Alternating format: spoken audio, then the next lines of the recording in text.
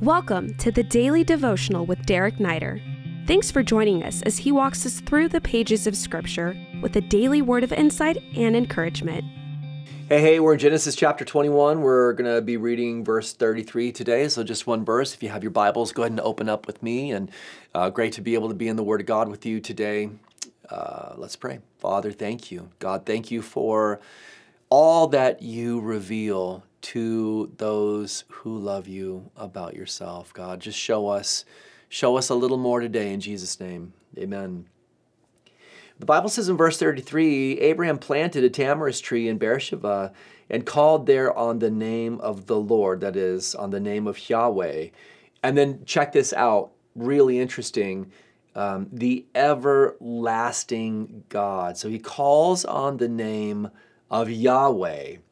And then note this piece of revelation about God, the everlasting God. This is the thing, and I did just pray this, show us a little more, show us a little more. There's always a little more that you can learn about God because he's the everlasting God. Just as Abraham here is in this progressive discovery, that's what we really call it, right? I mean, when you put your faith in Christ and you recognize that God loves you, in that moment, it's not like there's this download of all the information that could ever be made known about God into your brain. That's just not the way it works. There's this over the course of time revelation that God gives. And for Abraham, just remember, he doesn't have the indwelling of the Holy Spirit.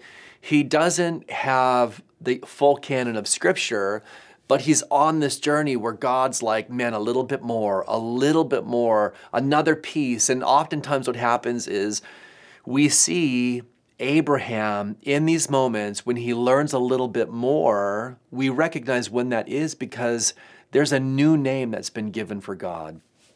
And that's not just for Abraham. I mean, we saw it with Hagar. Remember, Hagar discovered through her experience with the angel of the Lord the first time she was booted out of the house, she realized that he is the God who sees.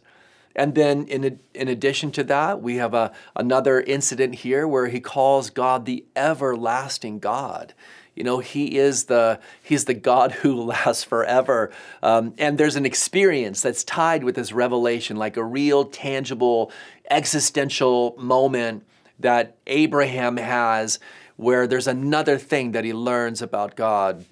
It's not as if, and I'm not saying that God can't reveal himself like this, because he can and he does, but it's not like Abraham's just tucked away in some cave somewhere.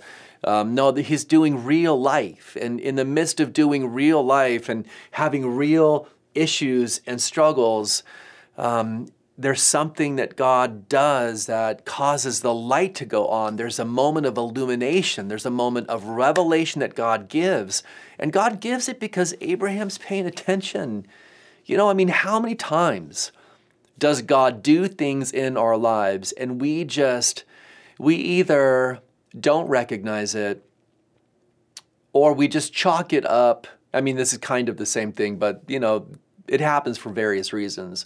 Or we chalk it up as like just coincidence.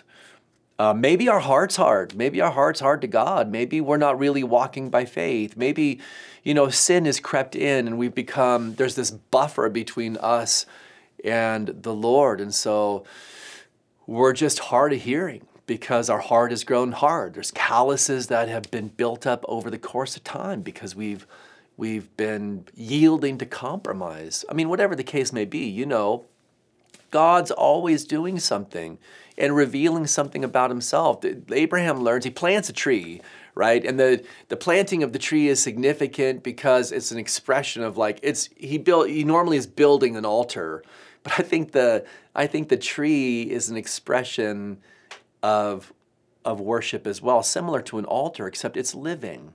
It's living. The tree endures. The tree lasts over the course of time. You go to Israel and you look at these olive trees, and olive trees can live for 1,500 years. It's an expression of endurance. And I think that the tree is tied to this statement that he makes about God, that he's the everlasting God. You say, well, what does everlasting mean? And I hate to be really simple today, but it means to last forever. It means to last forever. He is the God that goes on and on and on. You know, this life after the fall, everything has a shelf life. Everything does.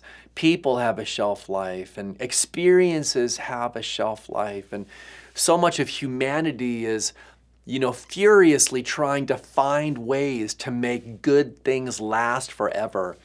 And the truth is this: the only way for good things to last forever, the only way for you to experience that, is by hooking your wagon to the everlasting God. The only way for you to be in a place someday where that experience of goodness doesn't go away is for you to be bound to, united to, in communion with the God who is the everlasting God. And the only way for you to be bound and united and in communion with that God is through faith in Jesus Christ. I think that it's so good for us to meditate on this because it's a reminder. He is the everlasting God.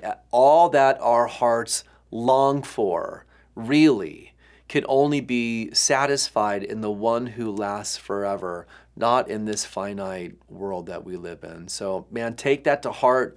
I hope God speaks something to you out of that as we turn our eyes to Him, the everlasting one. Have a good day. We hope this podcast has ministered to you. If it has, we welcome you to rate it or leave a review. If you would like to stay connected with Pastor Derek Neider or find many more teachings, please visit awakenlv.org. Click Visit and then choose Pastor Derek Neider. These links are also in this episode's description. Until next time, God bless you.